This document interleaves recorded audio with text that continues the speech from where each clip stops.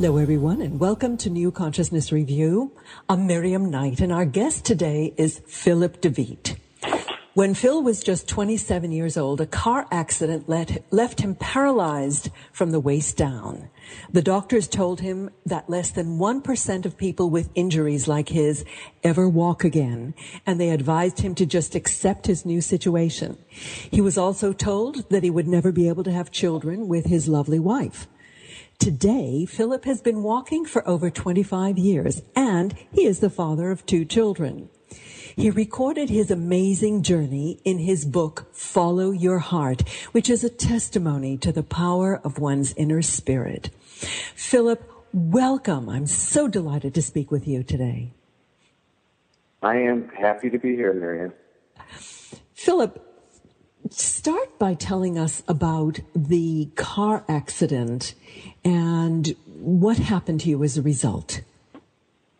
Well, it was just like a normal day of me going to work, driving down the major interstate here in Seattle on I-5.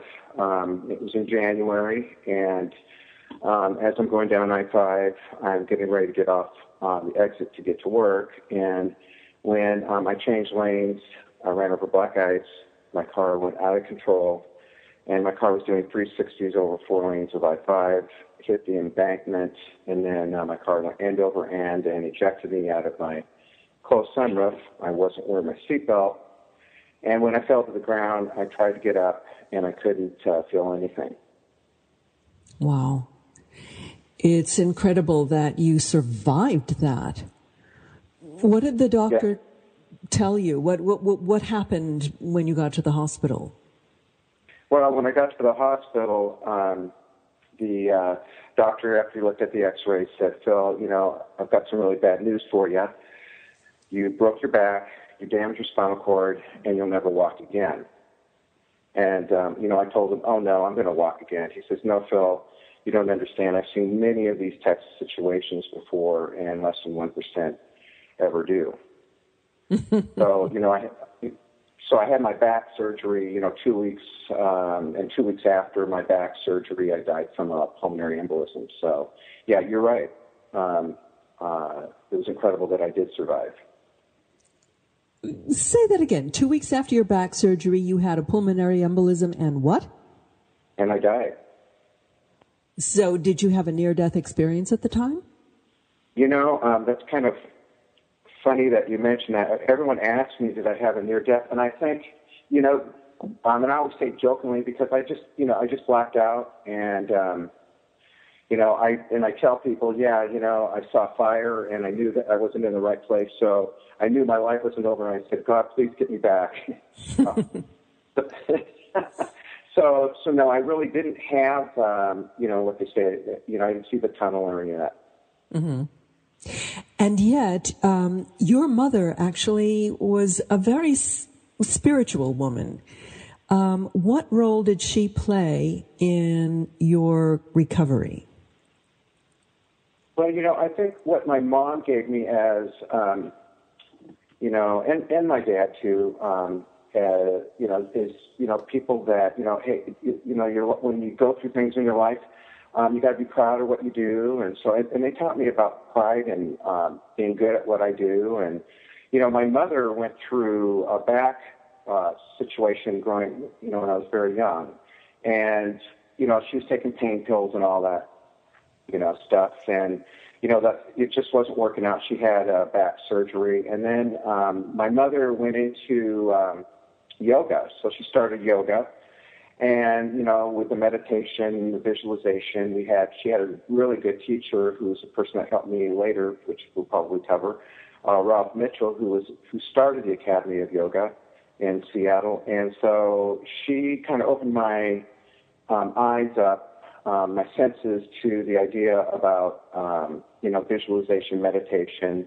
And that stuff with her yoga actually helped her, where she didn't have as much pain. So I saw, a lot of strength coming from what Mom did. So that's what, through her experience, that kind of opened my eyes up to this and accepted, hey, maybe this is a great possibility. But I never practiced any of this stuff growing up as a kid.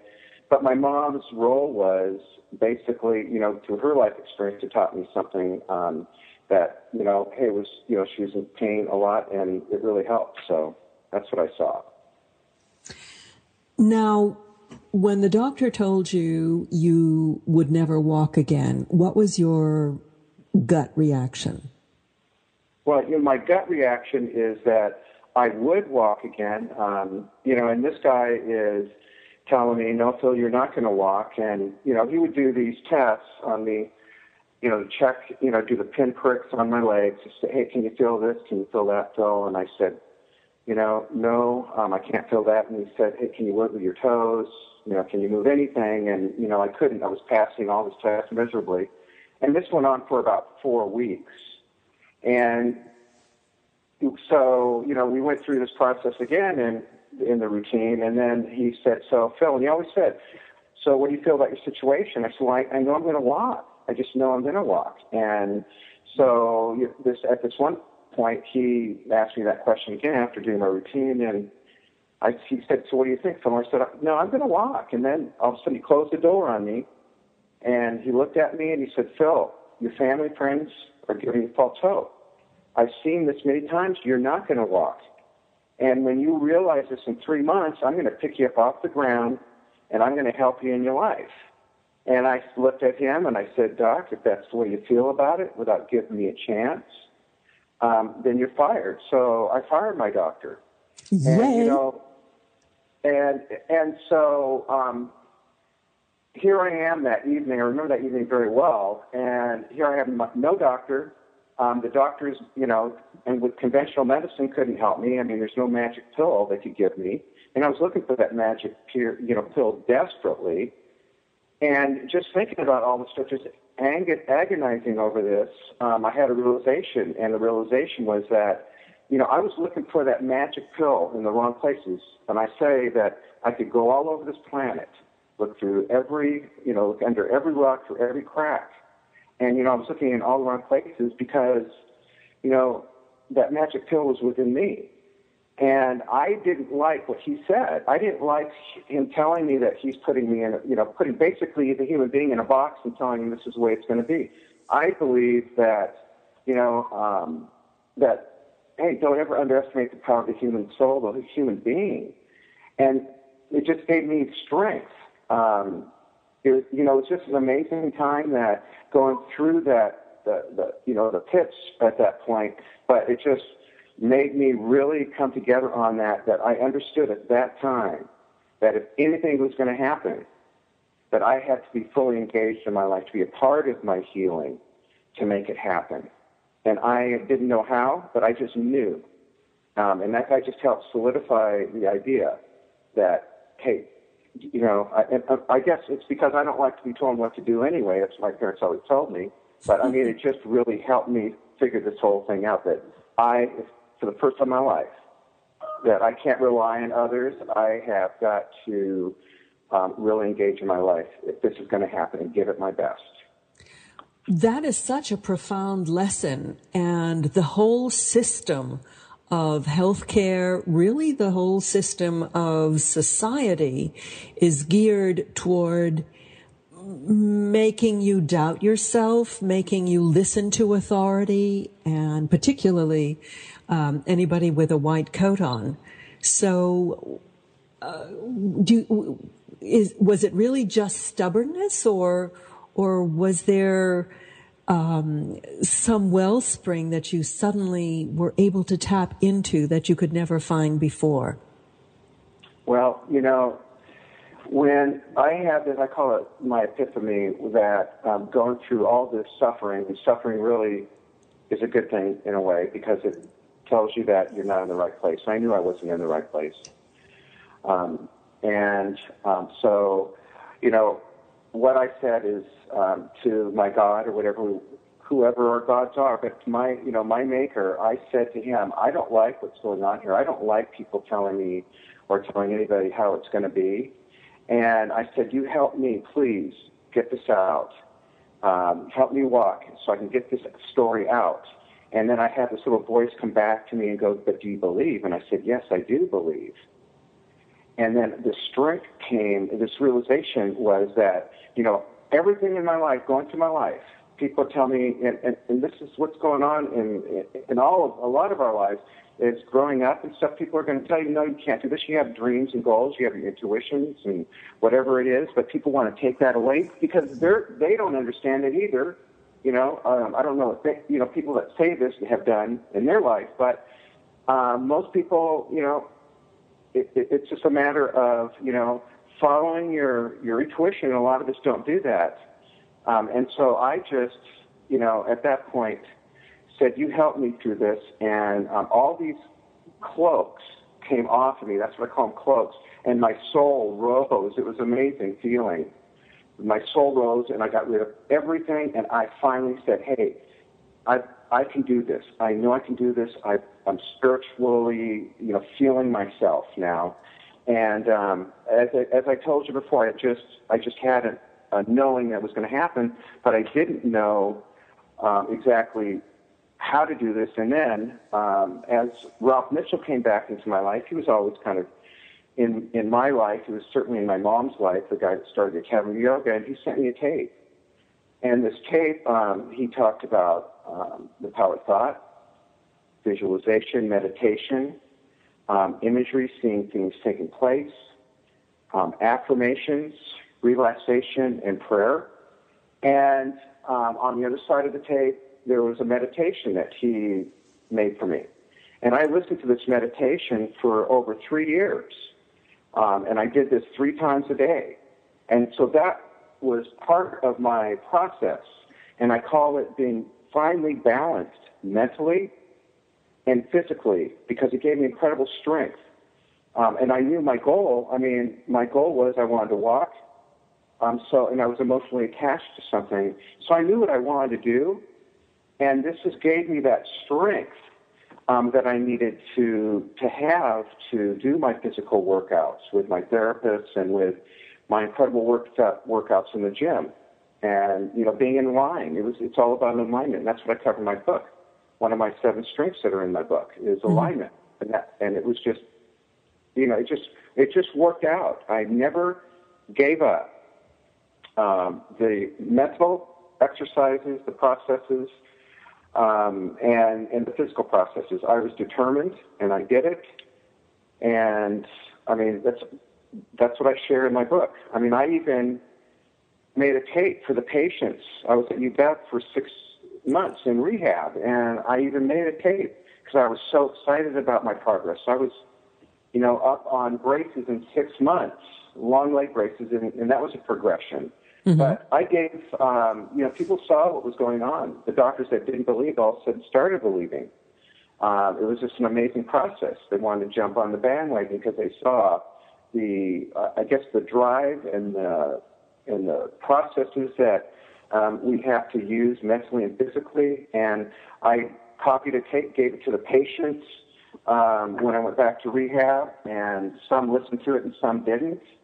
And, the ones that listened to it gave it 2 or 3 days, and then they gave up on it. And, hey, this is a commitment like anything. And you've really got to work at it. And, everyone goes, well, Phil, isn't that kind of dangerous because what if it didn't happen?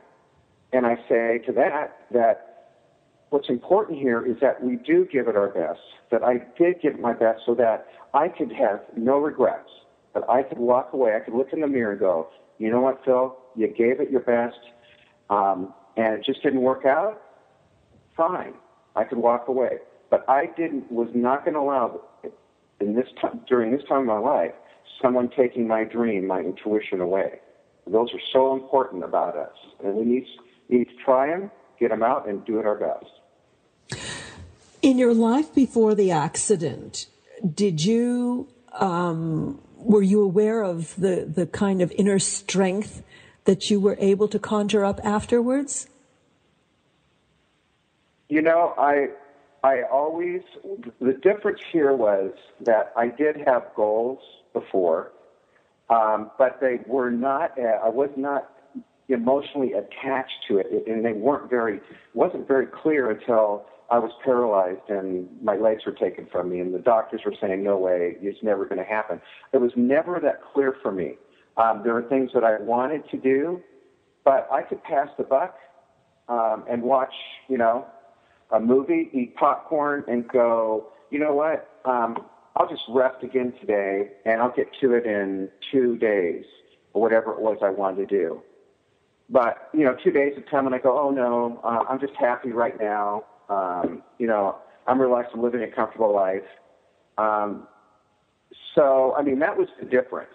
I had those goals, but I was not so emotionally attached to it that I was so focused before. Mm-hmm. And I think what happens, what I find is that I had to be pushed up against the wall, or back up against the wall, whatever we want to say, and that's when you really find out who you really are. And that's who I found out who I was, that I knew I didn't like my situation. And those things like suffering, pain and all, those are stuff that, we have in our life. And I was so committed, as I said, that, there's no way anything was going to be taken from me. I wanted to walk. I wanted to show people, or these doctors, don't ever underestimate people. I wanted to walk on the beach with my wife. They said I wasn't going to have kids. I wanted to have kids. These are all things that, when things are taken from you, you really want them. But it's the challenge, right? And what are you going to do with the challenge? I think that's what I did. I had this challenge, and it's what I did with it.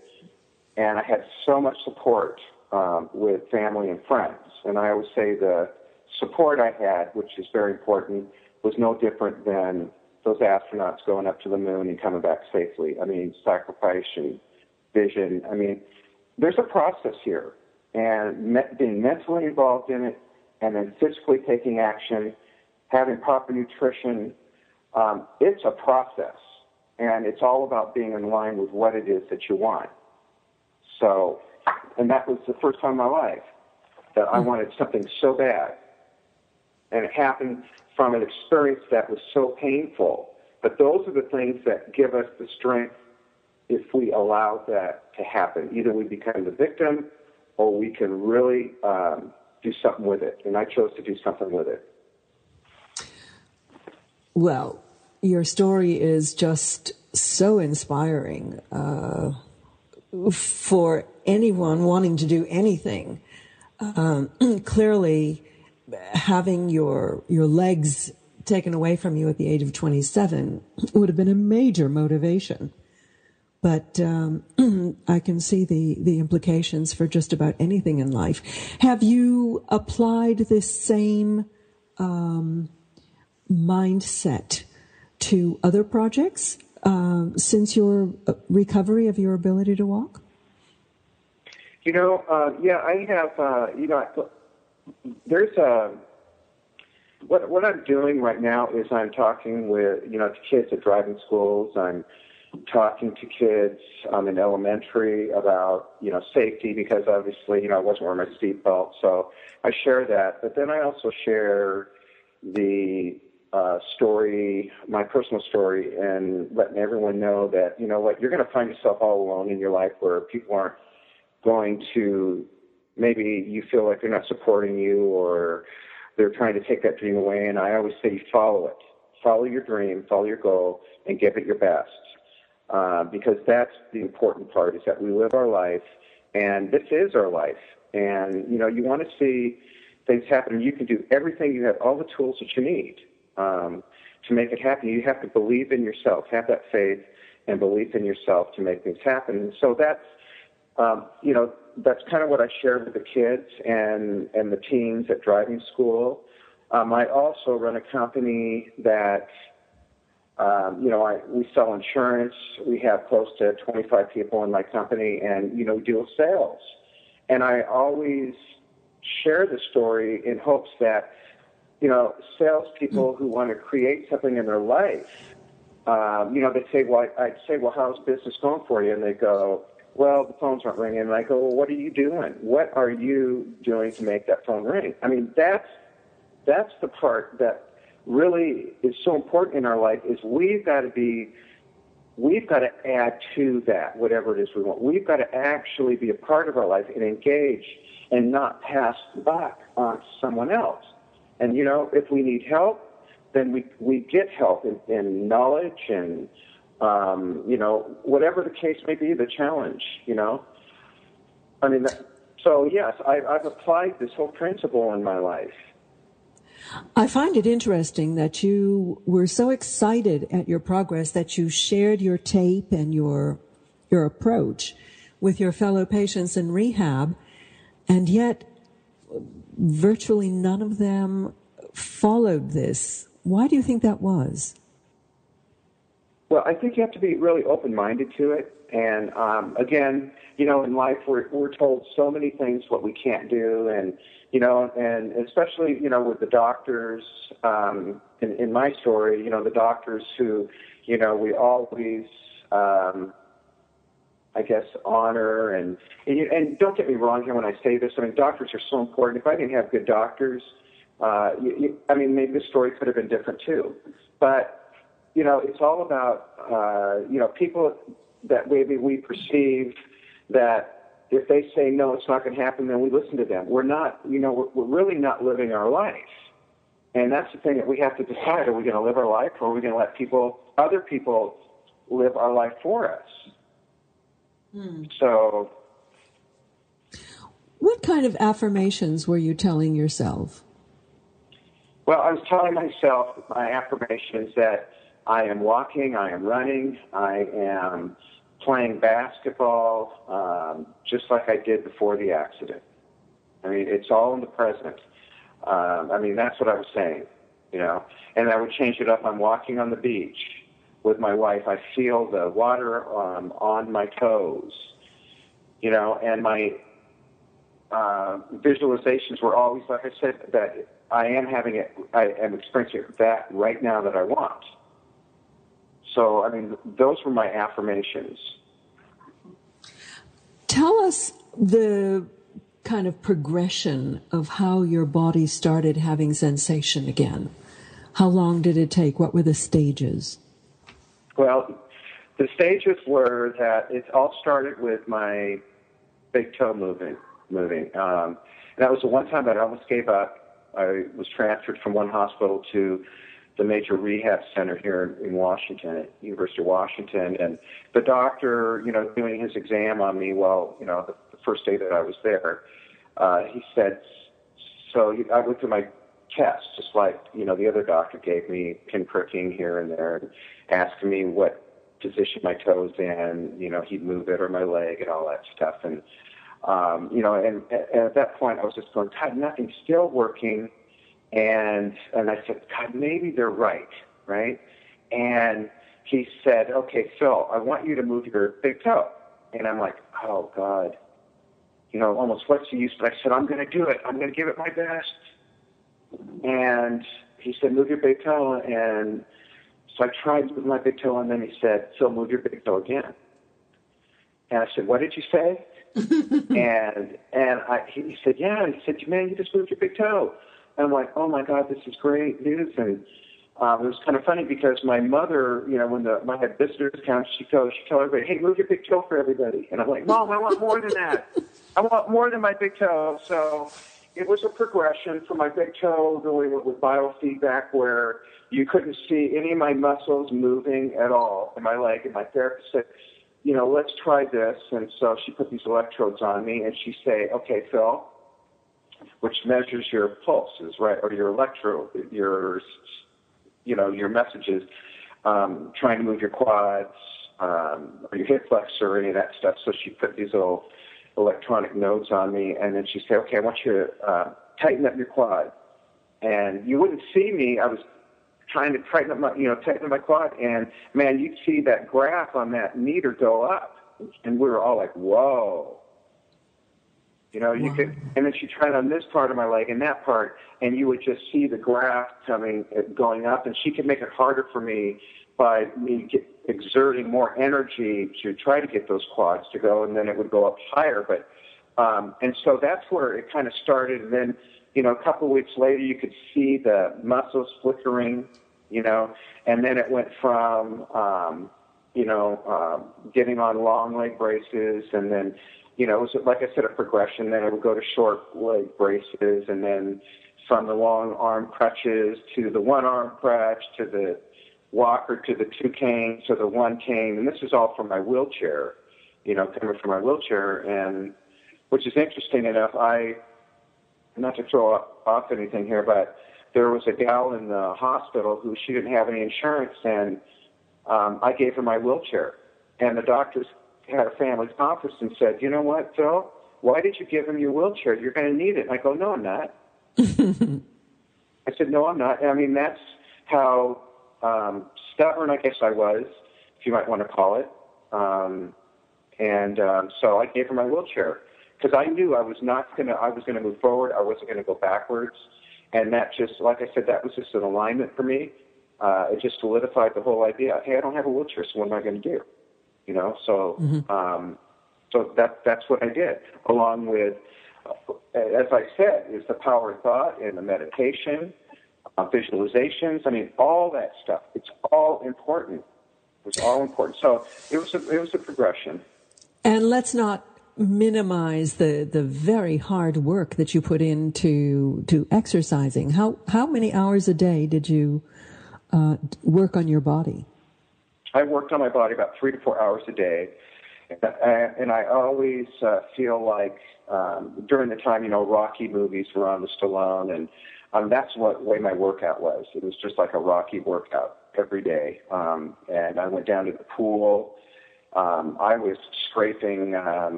my toes where they were bleeding, but I was a man on a mission, and I just had to do this stuff. It was pretty incredible. I look back on this, and I just go, "Wow, Phil, you really gave it your best."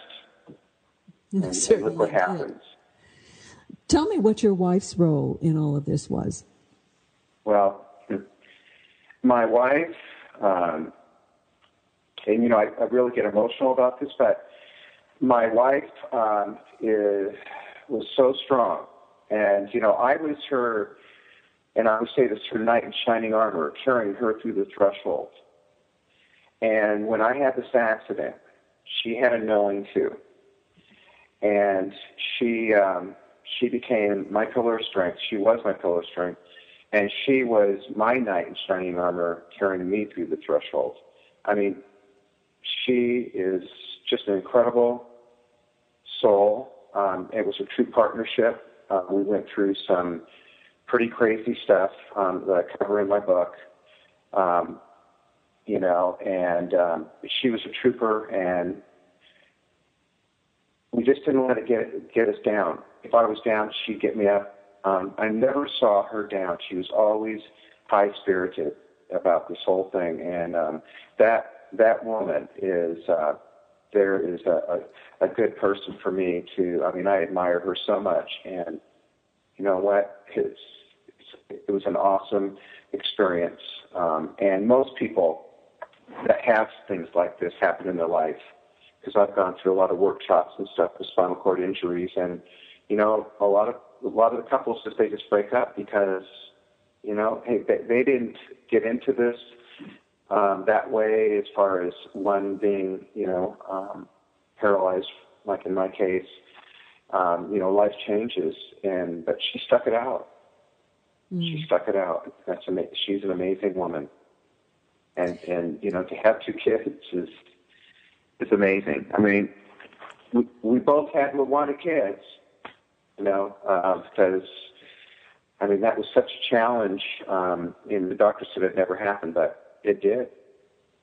How did you feel when you first discovered she was pregnant? Well, I gave it 5 years of incredible workout, and I knew that it was time for me to relax with the types of workouts that I was doing when she came to me and goes, "Hey, guess what?" And I go, "What?" She goes, "Hey, you know what? We're having a baby." I'm like, "What?" And at that point I said, wow, my life changed a little bit. I couldn't worry about, because I still had trouble with trying to bend my toe in my right leg. I wear like a short leg brace that kind of keeps my ankle at a certain degree. And I just said, I gave it my best. I'm done. And now it's time to move on to my next chapter, which is becoming a parent. Mm-hmm. So it's incredible. So, what do you think? Your kids are grown now, aren't they? I have a 12-year-old, and I have my 21-year-old who's just finishing up in college. What kind of legacy do you think this experience has given them, particularly the 21-year-old? Well, I think the legacy would be is, don't ever give up. Hey, my dad did something incredible. It's something that I know I can do if I'm willing to work for it. But really give it, I think that's the legacy, is to believe in yourself, give it your best, and help people. I mean, that's why I wrote, follow your heart. I really wanted to help people, to give hope, inspiration, and to let people know just how important it is to engage in their life, to be a part of it, to make things happen in their life. And I think that's what they can take from this, is that just open up to it and give it your best in whatever you want to do in your life, and love people. Love people. So. Did your attitude towards other people change during the course of this? When you say love people, did you love them before? Do you love them more now? No, that part's always been, I've always loved people. I think where it's changed about me is when people are not willing to give themselves a chance. That kind of bothers me a little bit, but you know what? That means that they're just not ready in their life to maybe do what it is to make things happen in their life.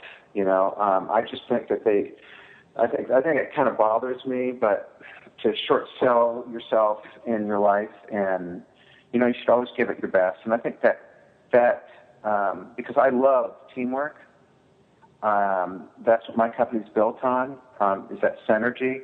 And that's, to me, is what makes the world go round, is team and working together to make things happen. And I think when people kind of, for whatever reasons there are, when they don't believe in themselves and they're just not doing anything and they're depressed and all that I think that kind of, I think there's an answer there that, and if they at least don't want to give it a try, I think that's kind of where my frustration is in it, because of my experience that I've had in my life.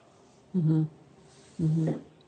Has your spirituality evolved through this experience? Well, my spirituality is that I think it's, I realize, what we have within us. I've always been spiritual in the sense that I know that we can do it, that there's, as you saw with my experience, and I think what's evolved in it is understanding really the importance of the power of thought and being in line with, with whatever it is, because you really tap into the God energies, or whatever anybody wants to say about that. But we really tap into those energies if we allow them. And that's, I think, the involvement is that I've really, done some, I spent a lot of time in this, and, some great things, incredible. It's been an incredible journey with an incredible outcome. And I think that's kind of what's evolved in this, is that man, I finally could say that I did give it my best. And look what happens. Look what happens when I did give it my best. And I think, and it's all about tapping into the spiritual things about those energies that we have within us that are intangibles. You know, we talk about the powers of faith, belief, willpower, determination, you know, flexibility, patience. I mean, those types of things that are within us that people always say, you know, that you hear about all the time. And man, it definitely. So regarding my journey, yeah, that's where my spirituality. I just saw some great, you know, outcomes in it, and it's from really giving it my best and really having a great process. Mm-hmm. You speak to a lot of students, particularly about safe driving, but also about believing in themselves. Are you seeing any greater openness to these kind of ideas now than have you seen a progression over the course of the years that you've been doing this? With what now? With the students?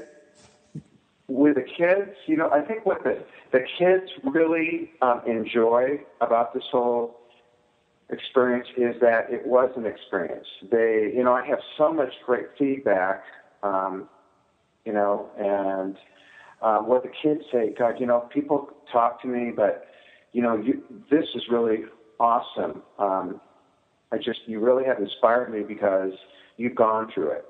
And I think that's kind of, you know, what I get out of it is that they know it's coming from my heart.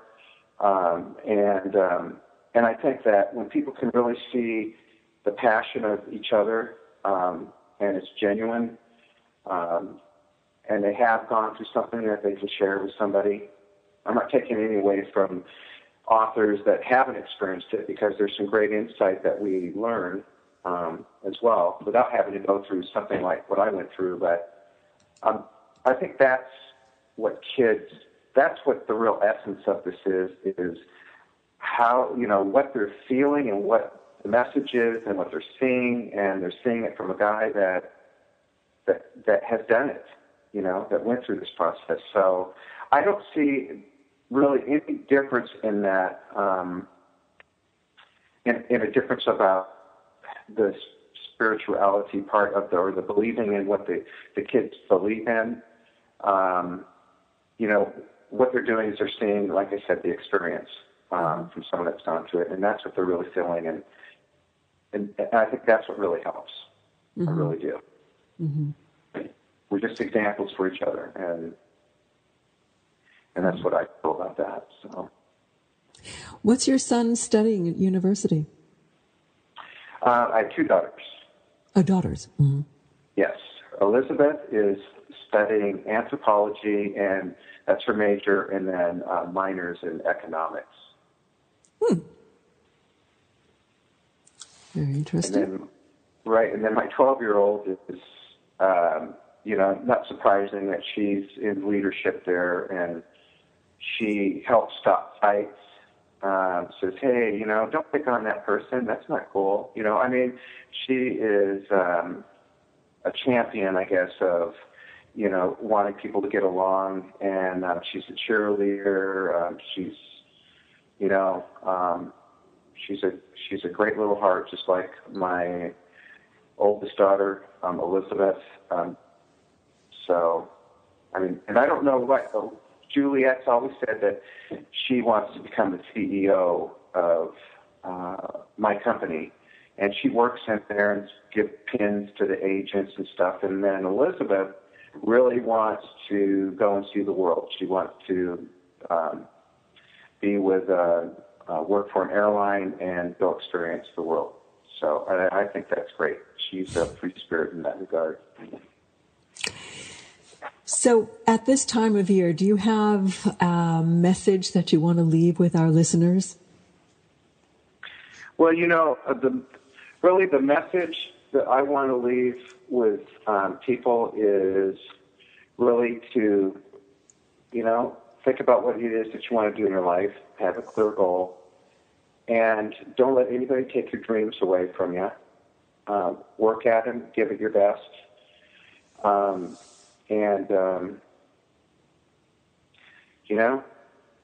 love yourself, and just understand also that, hey, if you're feeling pain and suffering, that it's okay, because that's exactly what's going to help you get out of your situation. And I always say that a lot of people, with the pain and suffering, they feel the victim of why is this happening to me.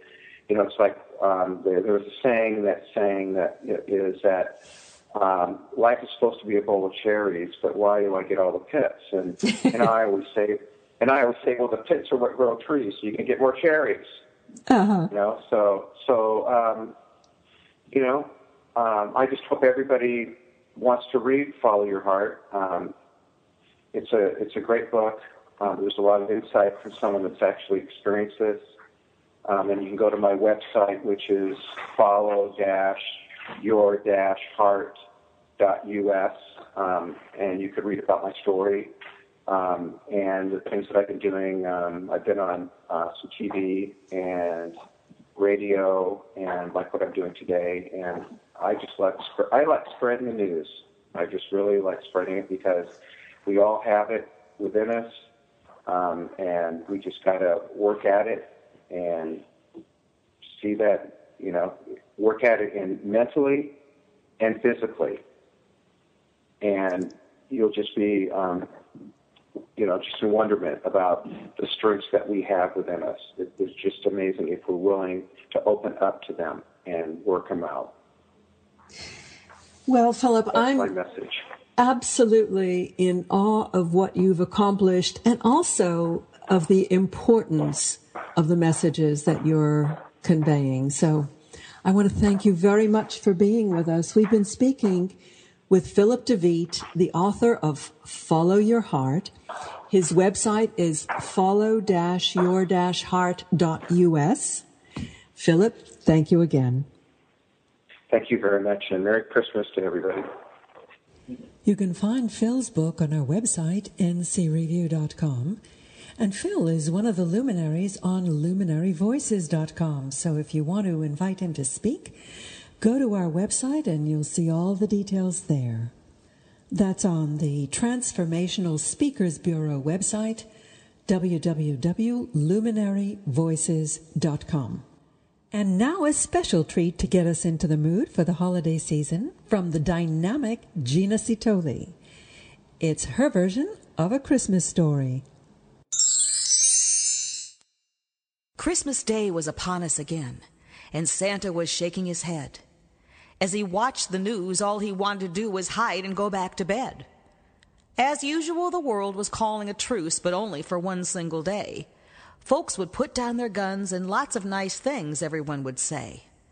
It used to be enough to balance all of the bad words and fear. It used to be so wonderful there was love for all the rest of the year. As Santa spoke to Mrs. Claus, he said, "I just don't understand. What has happened that has brought this gloom and ill will across this land? Children once had dreams of rainbows, sugar plums, magic, and fun. Now the world is full of pollution, rage, and way too many guns." With a sadness in his heart, Santa kissed Mrs. Claus and went to get some rest, for tomorrow was Christmas Eve and he needed to be at his very best. In his dreams there was something afoot, mysterious and strange. It was not Christmas as usual. Things were about to change. He woke up with a start, rubbed the sleep from his eyes, and his clock said it was time to go. He had to get in the mood, be jolly St. Nick, so he yelled out a hearty, "Ho, ho, ho." Santa put on his garb and went to the stables to gather his team of reindeer. But Dasher, Dancer, and Prancer looked ill. Vixen and Blitzen were huddled in fear. Comet, Cupid, and Donner were befuddled and running around in a tizzy. And to Santa's dismay and horror, Rudolph was frantic, confused, and dizzy. What was he going to do? There were presents galore to deliver. Children waking up to nothing under the tree made him shake and shiver. He thought to himself for a moment, and he knew to the occasion he must rise. He had to give the reindeer a pep talk. He must sound assured and wise. All right, he said, there is only one way to get up into the air and flying. Think happy thoughts of peace and joy. For the sake of Christmas, we have to keep trying. The reindeer agreed they would do their best to raise their energy. They would get those gifts delivered under each and every tree. So they packed up the sleigh and were ready to go, but they could not get off the ground. The energy was still too fearful, so Santa yelled, "Come on, make a joyful sound." The reindeer started singing of a world that could heal and mend. Then someday Christmas would never have to end. The song did the trick. They were in the sky and off upon their enterprise. But it didn't take long when not even the song could keep out the negativity and lies. They started descending and fell to the earth, landing in a place that was way out of the way. With tears in their eyes and hearts about to break, all they could do was pray. Suddenly there were lights coming from the forest that seemed to go on forever. Elves and fairies, humans and beasts, hand to hand, all gathered together. We're the keepers of magic and love, and it's almost gone, as you can see. That is why you can no longer fly, why peace is unable to be. They told Santa he must find a way as time was running out. You have to get the word to all. Go tell the world what this is really about.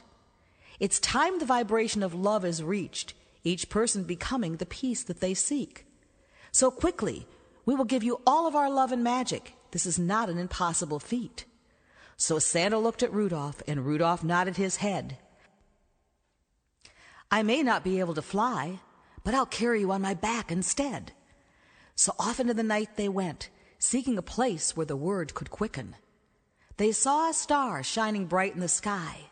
There was magic afoot. They felt the air thicken.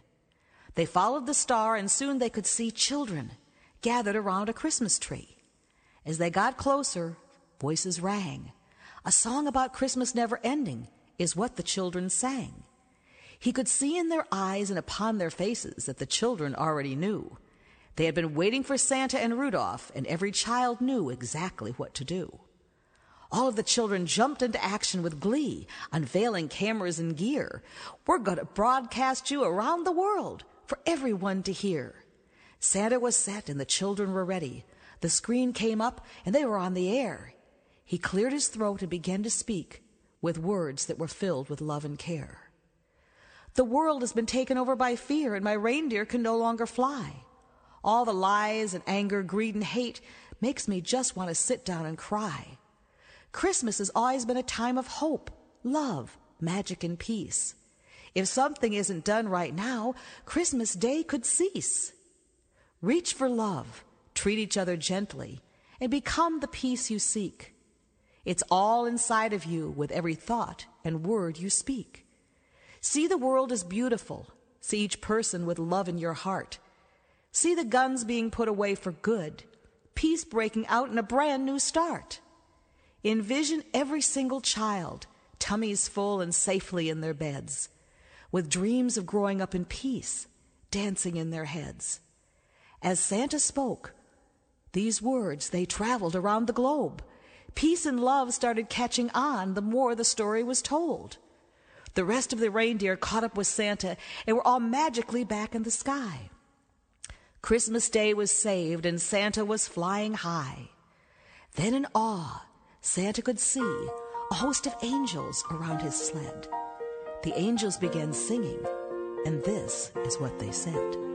A truce is called on Christmas Day. It's time to put the guns away.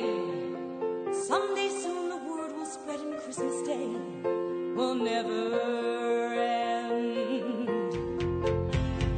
Starlight, star bright, first star I've seen tonight. I wish I may, I wish I might have wished. I wish tonight. Oh, come, ye dreamers. Oh, come, ye men. Oh, come, we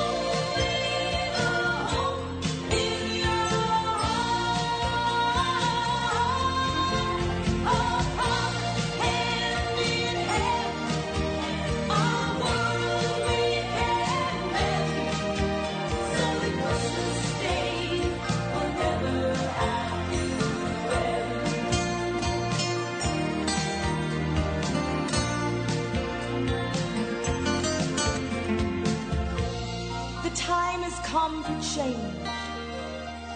We must learn to treat each other and all living things gently. Then truly Christmas Day will never have to end. Hark the herald, angels sing, glorious news to our world they bring. The news is peace upon the earth, goodwill towards everyone.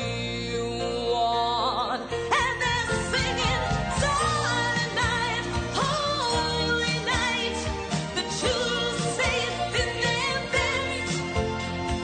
Rainbow streams and sugar plums are dancing in their heads. Oh, come all ye dreamers, oh, come all ye men. Oh, come weave a dream in your heart. Oh, come hand in hand, our world we can mend. So that Christmas Day will never have to end. So that Christmas Day will never have to